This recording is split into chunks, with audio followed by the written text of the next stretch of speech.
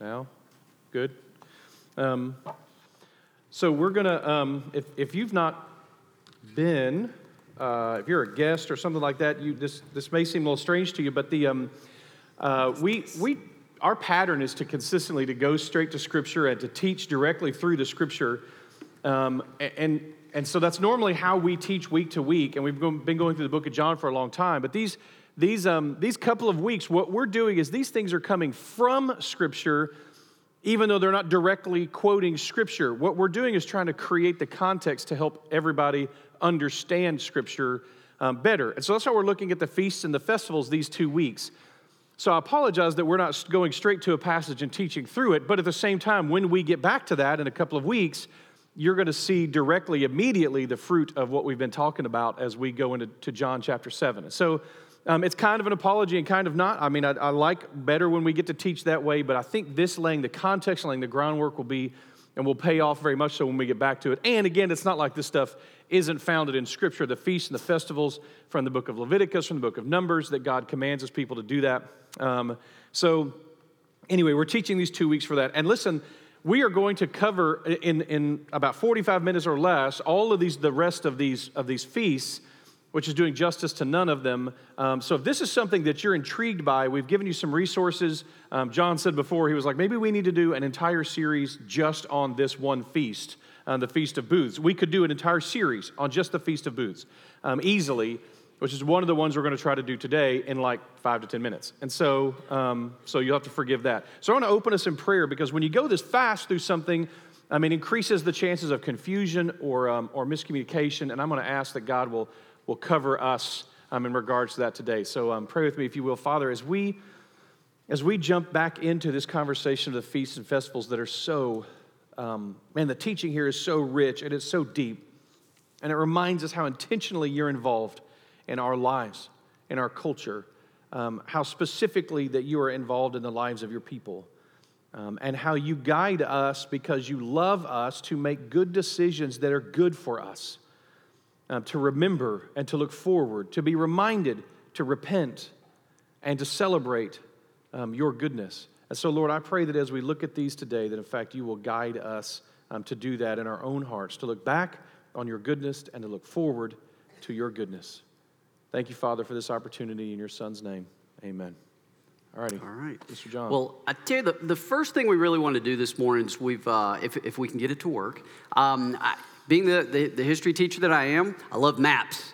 And so I love to show maps. And I think for me, it helps to have a picture. I'm a visual learner. So when we're talking about a lot of these feasts, we felt like it would be helpful to at least point out to you guys where some of these things are when we talk about the temple, when we talk about the mount, when we talk about the Holy of Holies, the court of the Gentiles, or all of these kind of things. They just kind of go in one area out the other, and we don't really have an idea of what we're talking about. Well, for some of these feasts, we felt like it would be very helpful if you actually had a visual picture.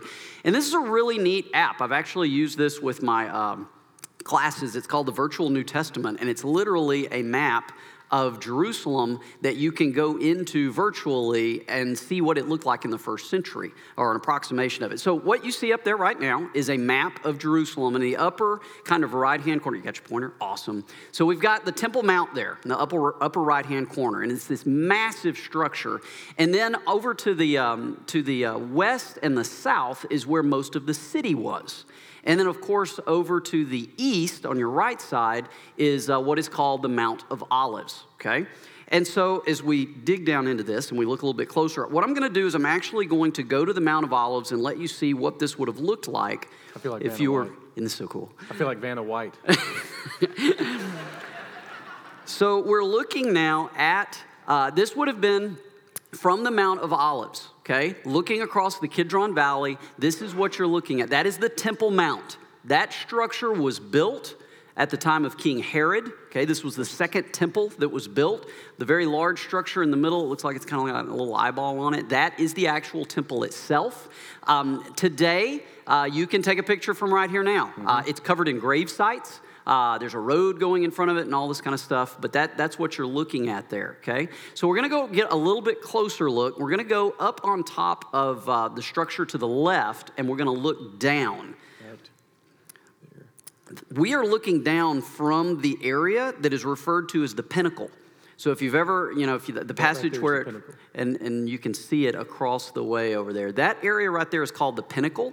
And that is where, when we read about Jesus being taken up onto the pinnacle of the temple and being tempted by Satan, that's the area we're talking about. And if you look down, you can see why it was referred to as a high place. Throw yourself down. It was a really, really tall structure.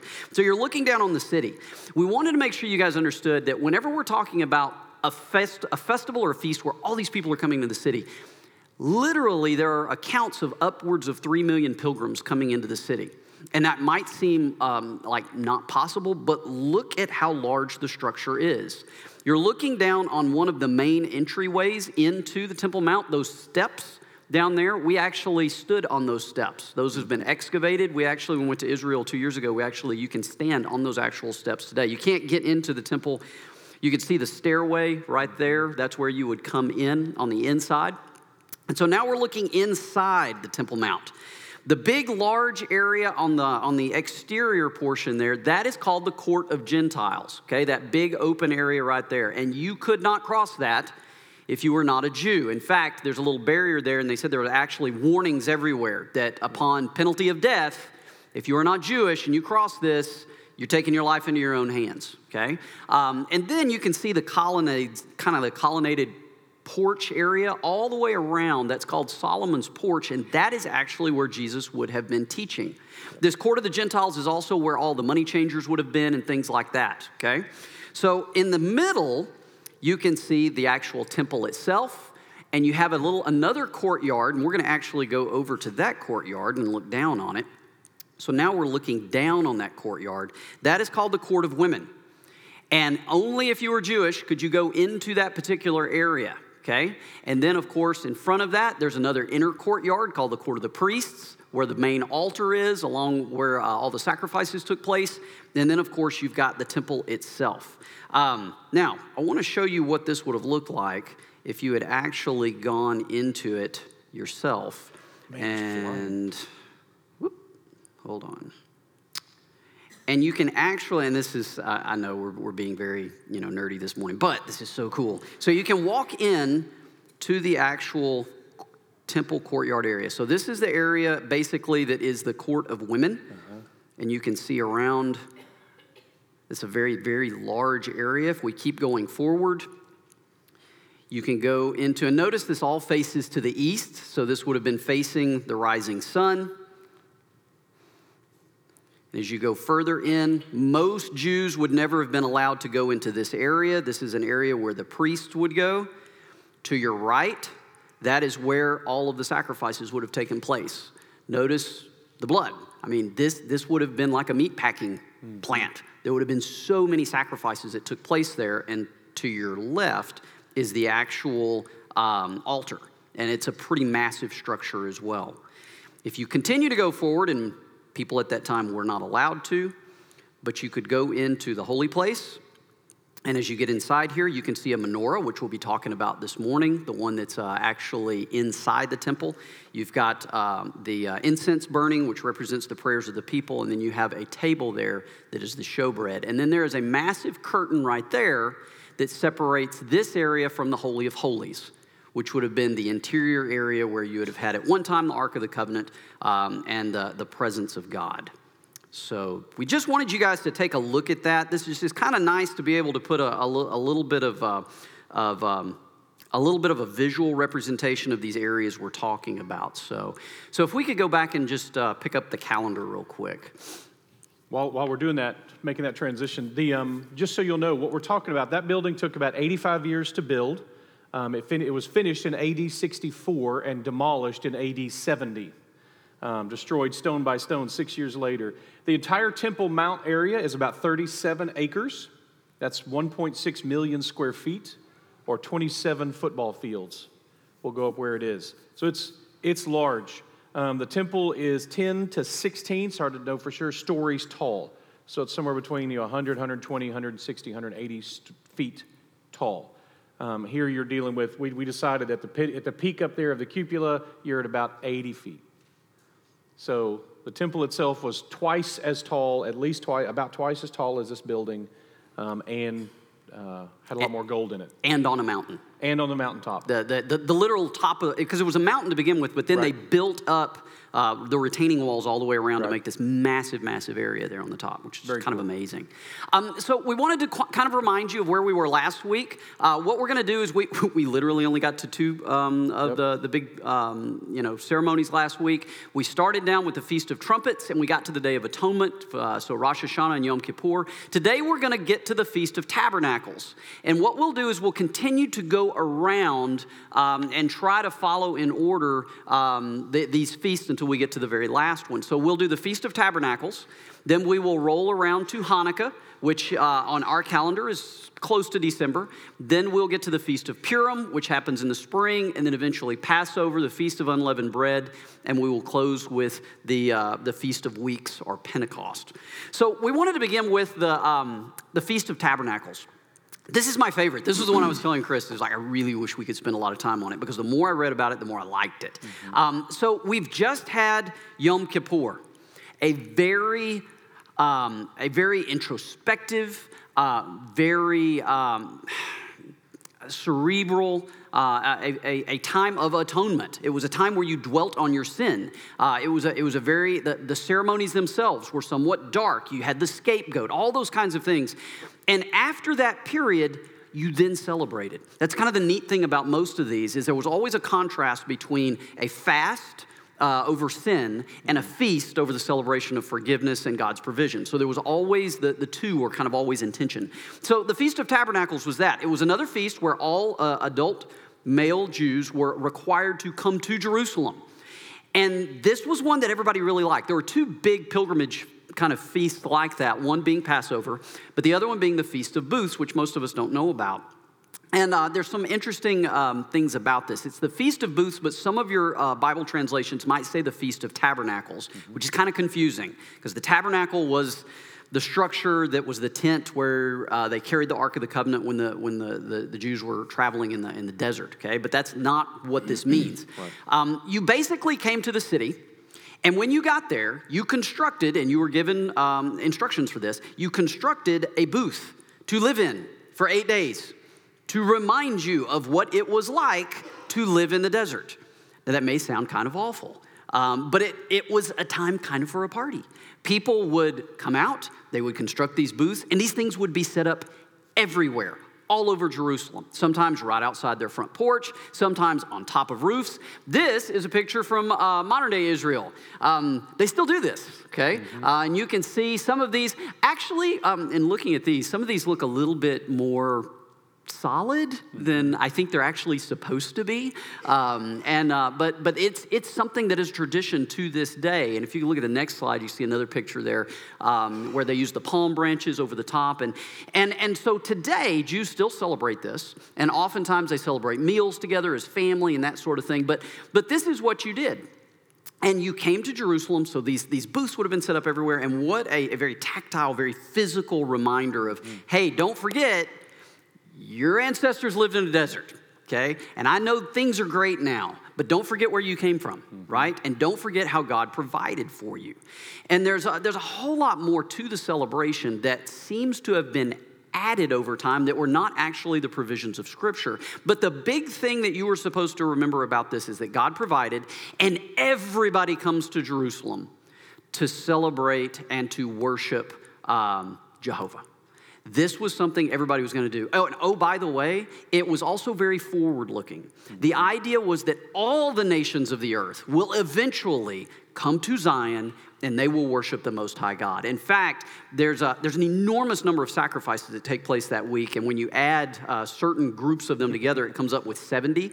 And the significance of that, many people believe, is that this the idea of the nations that did not get the inheritance of God. Right. And the Jews literally are making sacrifices for the nations that haven't come yet, but they will. So it's very forward-looking. It's very messianic in that sense. And so, but there's a couple of other aspects to the feast that Chris wanted to talk about. They're during the week of Sukkot, of the feast here, we've got batteries running low. What you have is one event is called the water ceremony. So at some point during the week, each day to some degree, and then they had a massive expression of it, is they had this water ceremony. So everything about the Feast of Booths is a party. So just like everything about the 10 days before Yom Kippur is serious, the Feast of Atonement and the Day of Atonement, the great day, is very serious, very somber, very mourning, very, like John said, introspective, penitent.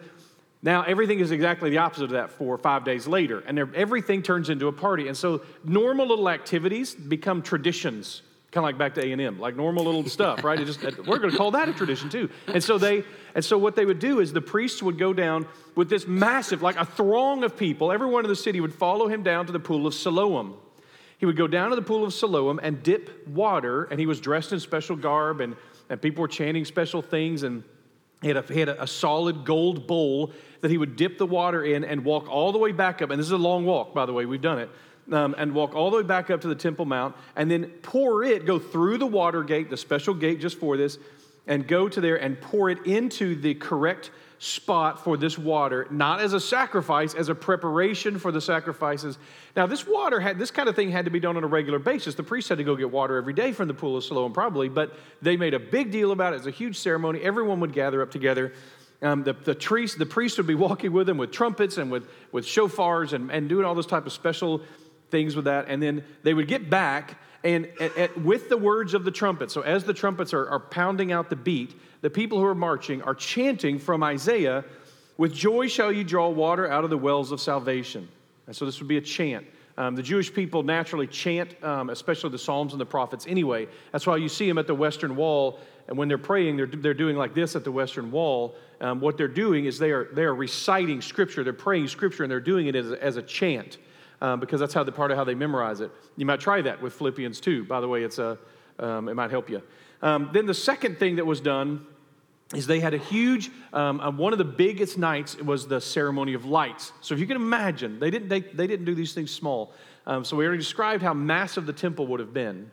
John, as we were talking about this morning, referenced, so imagine you're from a town like Capernaum, and your entire town would fit in one corner of the Temple Mount. And so you're podunk.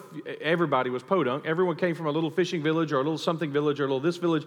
And you come to the temple and the area is so massive, and you come up there. Well, they also have this light ceremony where they put, and there's different numbers put onto these. But it could be as much as they build 150-foot platforms inside the women's court. So 150-foot platforms. So again, remember, that's 80 feet. So about twice as tall as the tip of this building, they built platforms that tall. And then they put a menorah up on top of that platform that may have been as much as, this is a menorah, that could have been as much as 75 more feet. So now you're at about 3 times the height of this building. An oil-fed menorah, a giant menorah that they would light, and it would, all night, people would stay up and sing and dance all night. You might as well, they said, stay up all night because the menorah lit the entire city. According to legend, every single yard and every single window in the city was lit by the menorahs from the women's court. So you might as well all gather there anyway. So they would stay up all night and sing and dance and enjoy that celebration. Those are going on during the Feast of Sukkot, or Tabernacles, as some of your Bibles say, or the Feast of Booths. That's what's going on to celebrate God bringing them through the desert to the Promised Land. So, an interesting aspect of this is there's some historians that think that the pilgrims, the early American pilgrims, actually were inspired to a certain degree by the Feast of Booths, because when they were in exile in the Netherlands before they came to the U.S., before they came to North America, they were actually neighbors with Sephardic Jews who would have celebrated this. And so when they came to the New World, when they had a time to celebrate Thanksgiving, there are some that think that at least the spirit of that was definitely part of what they were thinking. Not to mention the pilgrims all viewed themselves as God's new chosen people who had separated from Pharaoh, King James, and crossed the ocean, the Red Sea. They very much saw themselves as kind of a new chosen people, and so this would just make sense for them. Okay, so the next celebration that would come in the calendar would be the Feast of Dedication, or Hanukkah, as you know it, or as most of your experience with Hanukkah might be the Adam Sandler Hanukkah song, right? Mm-hmm. Everybody likes that. But here's what it is. This is one of those where there is no direct reference in Scripture to this particular festival. It's not prescribed. It is a product of the history of the Jews that happens between the Babylonian captivity and the first century when we read New Testament scriptures. So this happens in 165 BC. The Greeks had taken over. This is before the Romans come and after the Babylonians, but the Greeks had taken over Judea. And specific Greek leaders had actually come in, desecrated the temple, made profane sacrifices, set up altars to themselves inside the temple, all this kind of stuff. And there was a revolt by a family referred to as the Maccabees. Now, you can read this story in the apocryphal text. These are books that are not in most Protestant Bibles. That's another story entirely. But this is a historical thing that happened, okay? It's called the Maccabean Revolt. And whenever they took back the temple, they came in, they cleansed the temple out, and they rededicated the altar. And there's a story that says that when they first brought the menorah back into the temple area, when they brought it back in, they only had enough oil for one day. And you have to go through the process of getting new oil, and it takes a while. And it was going to take 8 days. Well, miraculously, as the story goes, the oil actually burned for 8 days. And so that is why you've got the feast, and it's called the Feast of Lights. Oftentimes, that's our Festival of Lights, is something you hear Hanukkah referred to as, is about the lights of the menorah, okay? And that is another ceremony whereby you had the lights, and it was to commemorate victory, and it was also to commemorate the rededication of the altar. Now, a couple of interesting things about Hanukkah, though, is that there's some similarities to the Feast of Booths. Number one, the lights, the menorah. There are some that think whenever Joseph Maccabeus actually did this, that he did it with the Feast of Booths in mind. Because they had been celebrating the Feast of Booths for centuries at this point in time. And so that when he instituted this particular festival, he was actually thinking of the Feast of Booths. This was getting rid of a false Messiah and coming back to the idea of a true God, the true God. And so you've got the Festival of Lights. At the same time, there was a waving of palm branches that also happens during the Feast of Booths. That also happens during Hanukkah as well. So there's some overlap and some similarities there. And there are some theologians that point out that the actual day for Hanukkah is actually on Kislev, the 25th day of Kislev, which they think some in the ancient church wanted to point to that as the birth date of Christ, which is around December and there's all sorts of reasons why we ended up with December 25th, but there's some that think they are actually pointing to that as a time for the rededication of the true temple, which would, of course, have been the birth of Jesus. So a couple of things about Hanukkah there. So anything else to add? No, unless you're going to talk about no, you said that. Okay, no, good. That covers it. Okay. Good, excellent. Okay, so now that's these fall festivals. This is the last of the ones that happen during fall, and this one obviously happens during kind of wintertime for us. Then you go all the way to spring. You go all the way to, for us, March, and this year it'll be on March 20th, is the Feast of Purim, or the Fast of Purim. Purim just means lots. It's the Hebrew word that means lots, and it comes from this is also not prescribed in Scripture. This is not one back in Leviticus, but at some point the Hebrew people started the celebration of the escape from Xerxes that Esther was involved in and Mordecai were involved in. And so at some point they began to celebrate this. And we don't know if they overlapped with another ceremony. There is reams of paper debating exactly where the Feast of Purim comes from. But so here was the idea.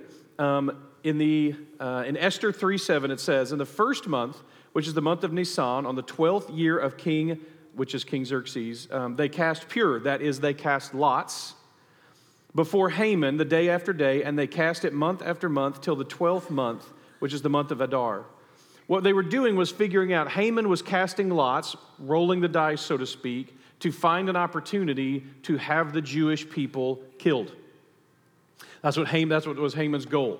So the fact that the lots worked out the way they did, they actually celebrate, this is a very Jewish thing to do, and by the way, a very Christian thing to do, they celebrate kind of the day that the lots fell upon them to be crucified, or to be not crucified, but to be slaughtered, because it didn't happen. So there's an ironic aspect to it. So the annihilation of the Jews was supposed to come through Esther and Mordecai. God rescued them. We don't often even know a lot of what was being done at the time of Jesus during this. The Feast of Purim is never directly referenced. Some people think, or at least one person who we read thinks that the feast in John chapter 2 is Purim.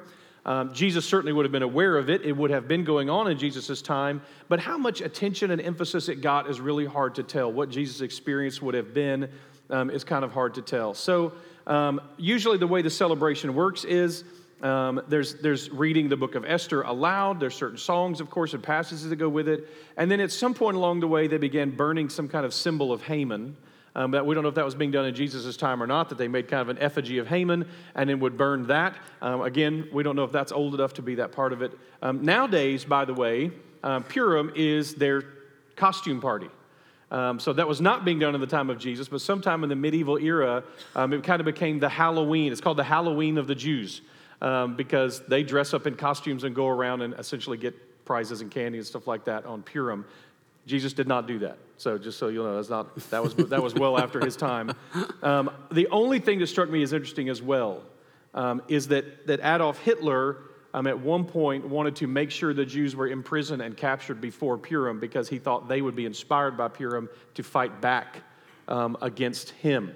And so he had certain things that he wanted done before Purim, the year they started the persecutions. So that struck me as fascinating, but that's it. That's all I've got on Purim. I got nothing to add. Got nothing to add. Go That's for it, good. Man. Okay. So now we're moving into probably the feast you're most familiar with, and that is going to be the Passover. Now, the Passover feast is going to happen in the spring, and it's, as with anything else, it's based on the lunar calendar, which is also, if you've ever wondered, why is Easter on a different day every spring? It's because that is one of the few times when we actually have a holiday based on the lunar calendar as well. It follows the spring, the first Sunday after a full moon after the spring equinox. I think that's right. Is I think how it's decided. So sometimes it overlaps with Passover, but it's also connected to that. So Passover would have been a feast that would have been another pilgrimage feast where the entire family would have been required to come up to Jerusalem again. This would have been much like the Feast of Booths, but this time when you came with the specific purpose of offering a Passover lamb. This event was very specifically tied to the event in Egypt where the angel of the Lord came in and had the final plague against the Egyptians and Pharaoh and his household. And on that night, the Jews would have had a lamb, and they would have put the blood of the lamb on the doorpost so that the angel of the Lord would pass over their home. So this was a feast in which you went to Jerusalem, and you went in groups of minimum, I believe, of 10. Yeah. And you actually would have a Passover lamb, which would have been an unblemished lamb that you would bring to the temple, and you would sacrifice on behalf of the group you were with. Because it would have been very difficult for every single person to do that with 3 million people in the city. But you could come in these groups of a minimum of 10, and they would bring those in, they would be slaughtered, and then you would have a Passover meal. For any of you guys who have done this with our own church, every other year, that's one of the things that Chris leads. It's a really, really neat experience where we go through all of the ceremony of the Passover meal. It involves 4 cups of wine and all these different foods that are all representative of what happened that night. And that is what everyone would have experienced. Mm-hmm. And so that is a very important feast. And it begins what we would basically be a feast that follows called the Feast of Unleavened Bread. I don't know if you wanted to pick up on that. Sure. So the one thing I want to make sure that, again, as we go through these passages, as you're reading through Scripture, something that become confusing to us is Sabbaths. So what you have are the weekly Sabbath that would have been Saturday for them, the last day of the week. And so on a Saturday was a Sabbath. It was a day of rest. But then they also had periodic Sabbaths. Mm-hmm. And so within these feasts are often Sabbaths woven into them. The beginning day and the last day, or sometimes days in between, will be Sabbaths. And so when you're reading Scripture, sometimes it becomes confusing to us because there will be a Sabbath, and then it feels like the very next day is a Sabbath. Well, that happens throughout it. So if Friday is an annual Sabbath, then Saturday is still a weekly Sabbath. And so you'll get sometimes 2 days in a row where that's a Sabbath. So when we read through Scripture, there are going to be passages we'll run into that. I think we do in the book of John, for example. But yeah, this was the millions upon millions of people, and as they sacrificed, according to some historians, when they would sacrifice the lambs, I feel like I have a number in here, but when they would sacrifice the lambs, the blood that would flow down. So it took all day, and the priests worked in these shifts of just massive slaughter of these firstborn male lambs. According to one historian, so down in that valley between the temple and the Mount of Olives, the valley of Kidron, the blood would run as deep as a horse's bridle down through that valley on Passover. So even though Passover is a celebration, but it's a very serious celebration. It's a reminder of God taking them out of bondage. Now, part of this is, and if you remember, so how many of you have done the Passover here or someplace else you've done a Passover? So quite a few of you. We do it again. We did it this year. We'll do it again, Lord willing, in 2020. And so one of the things, there's a moment when we send kids throughout the room to go find leavened bread that has yeast in it, and they take it and we throw it out the door to get rid of it. Well, that begins the feast, that happening during the Passover meal begins the feast of unleavened bread, that for the next week, the people of Israel do not eat bread with yeast in it. They eat unleavened bread only. And it's a reminder, a constant reminder of them. Again, remember how we said their catechism, their curriculum is this calendar. So it's a reminder for them to examine their lives and see, what have I allowed in my life that is not pleasing to God? Do I have relationships that don't please God? Do I have habits or addictions that don't please God? Like what's in my life that would not please God, that God would not want in my life? And this feast is a time when they analyze their lives and throw out anything that they might have stored up that's inappropriate in their lives. Another great reminder, just like Yom Kippur is a reminder to reestablish relationships. This is a great one for that. And so for a week, essentially, they don't eat bread. The people were in a hurry at the time. They couldn't let the bread rise. And the idea that they weren't supposed to take anything of Egypt with them, not the religion of Egypt or the mindsets of Egypt or any of that kind of stuff. They were to leave that stuff behind. That's very, very important. So, and I love the idea. It's oftentimes called eating the bread of affliction, but it's not that it was bad bread. It was a different bread. Right. Once again, the idea was that this is like the bread that you ate in a hurry, but it's different. It's not like the Egyptians. Right. It doesn't have, and once again, I mean, once you start realizing that and you start paying more attention to the things that Jesus said when he talked about the leaven of the Pharisees and things like that, it's this constant reminder of just how these things are connected in the Jewish mind, which is a really neat thing. So the Feast of Unleavened Bread then ends a few days later, and then during that time, though, there is a day, Yom Bikurim, which is the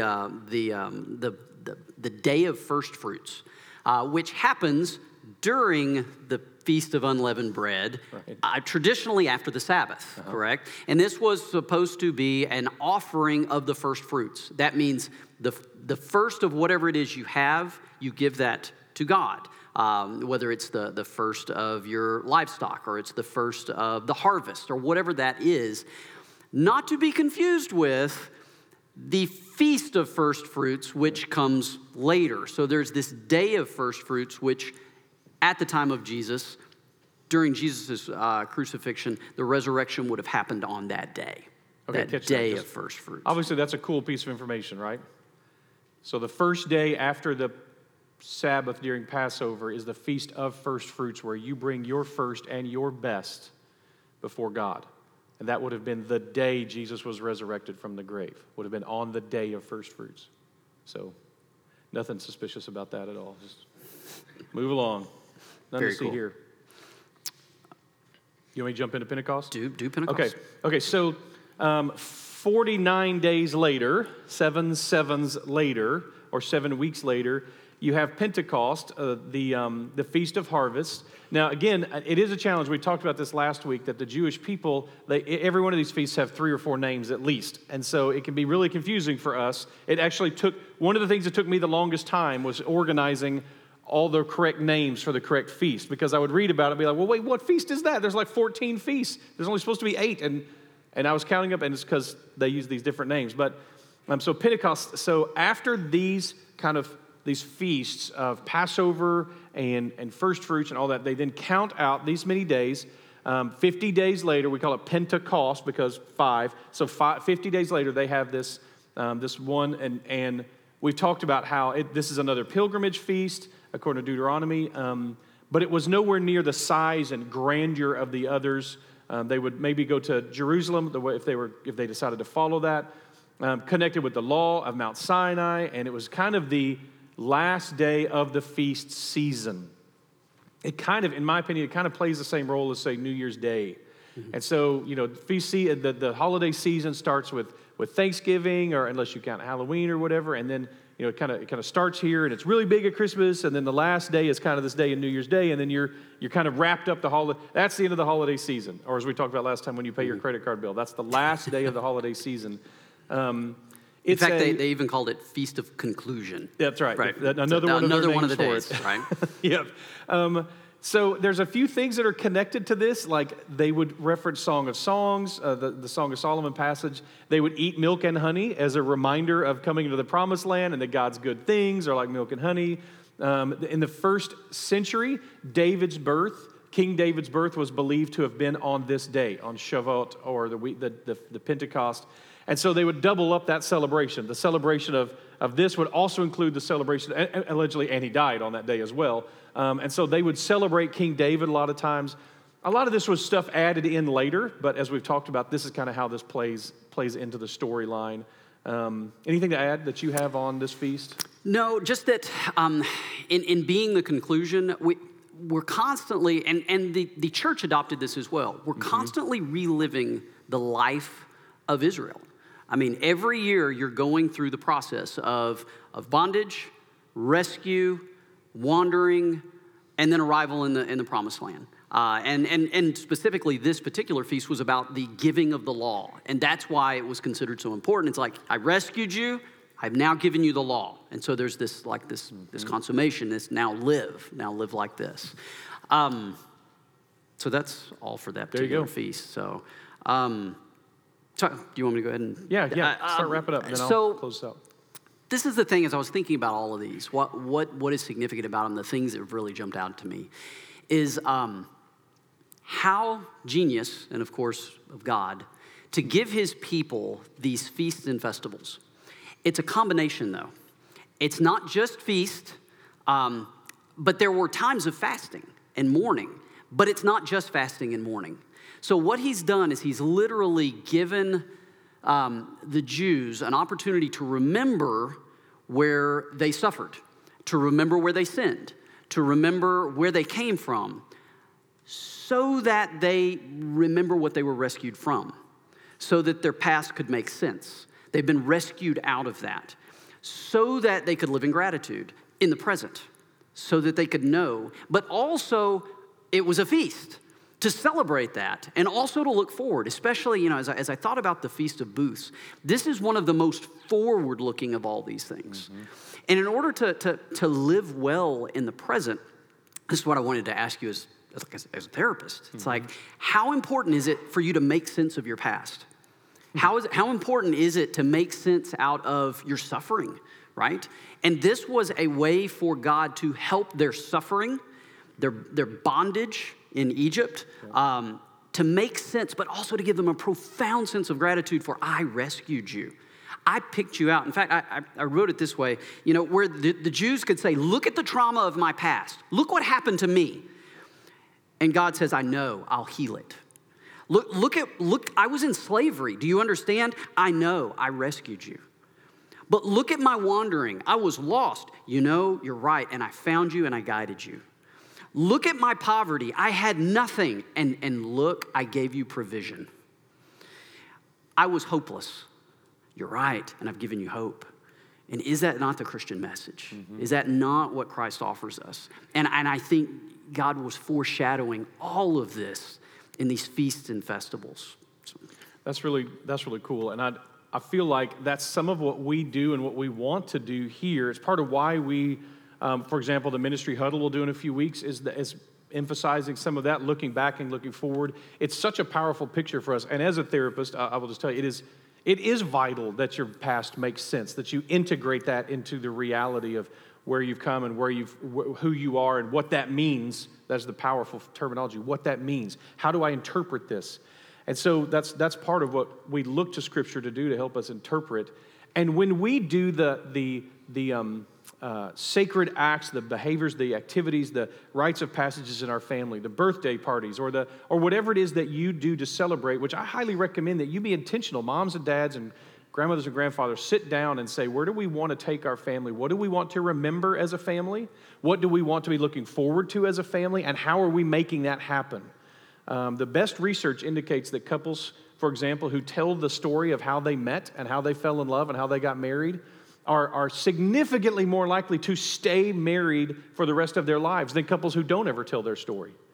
There's something about this that when you get to talk about, here's what we went through, here were the goods and the bads and the highs and the lows, I think it's healthy. And when we as Christians are able to integrate God, obviously, the truth that God was at work in all of that. That as you will memorize in Philippians chapter 2, though we are, quote, working out our salvation with fear and trembling, it's God who's at work.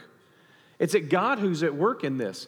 So it's amazing to be able to interpret and understand, even when we don't understand, to be able to acknowledge God was at work. I may not be able to see yet how, I may not be able to see yet why, but God was at work. That's powerful stuff. And so for us, as we are going through the same things in our lives, as we look back on our lives, and we go through our own Yom Kippur, so there's a way to say, what's broken in my relationships? What do we need to get forgiveness in? Or when we go through our own Sukkot and say, wow, we faced some hard things and let's celebrate the fact that we've made it through. Or when we do baptism and we say, buried with Christ in death, looking back at what Christ did for us, but resurrected to walk forward in the newness of life as we look forward. With communion, when we take communion and we say that his body broken for us, his blood shed for us, do this in remembrance of me, looking back. And as you do this, continue to do this until I return, remembering me until I come back, looking forward. God is hardwiring this into us and what we needed as well. So just as a consideration, when you leave today and you go to lunch or whatever, as a family, maybe it's a good idea to ask the question, what are we doing intentionally to look back and to look forward? What are we doing about that to communicate that? Big picture, regularly, small time, whatever. So I really want to encourage us as a church. We're trying to figure out how to do that more and better all the time. As families, which is the real core of Christian community, to be doing that. So anyway, this has been really fascinating. I wish we could share all that we had researched. It would take many, many more weeks to even begin to scratch that. If this stuff is interesting to you, let us know, and we'll happily send you our resources. Or maybe John will do a Bible study on it at some point, or something like that. So not to set him up for that, but anyway. Well, I want to pray and close out our time. I hope that God is working in you, even to integrate the reality of your past into the truth of His provision. No matter how awful that may have been, and the Jews are a great example of it can be awful. There's no such promise, but the promise is that He won't leave us or forsake us, that He will bring us through and He has a future for us. So let me pray. Father, we're so grateful for Your goodness, even when our lives don't seem very good. We're thankful for Your intentionality in our lives, even when it looks like chaos to us. God, I know that we don't always get to see what it is You're doing, how You're doing it, and certainly not why You're doing it. God, I know that You're a big enough God to be able to accept our hurt feelings and our anger and our frustration, even directed at You. I'm proud that You're the kind of God who's not afraid of my temper tantrums or my authentic confusion or my frustration. God, I thank You that You model that for us through Your word. And God, I thank You that through these feasts and these festivals that we can be challenged in the same way. As we look at these things, as You encouraged Your people, look back on this, look forward to this. And I pray You will teach us to do the same thing, that we're not just running or scurrying around, responding to whatever the crisis of the moment is, but instead we're being intentional about planting our feet and looking back at what You've done. Thank You, God, that You sent Your Son, that You created man. You had no obligation to do any of these things for us, but You did. And God, You have promised us a victory in the end, that Your Son will return someday. I thank You that You've made those promises, and we look forward to that in Your Son's name. Even so, Lord, come quickly. Amen.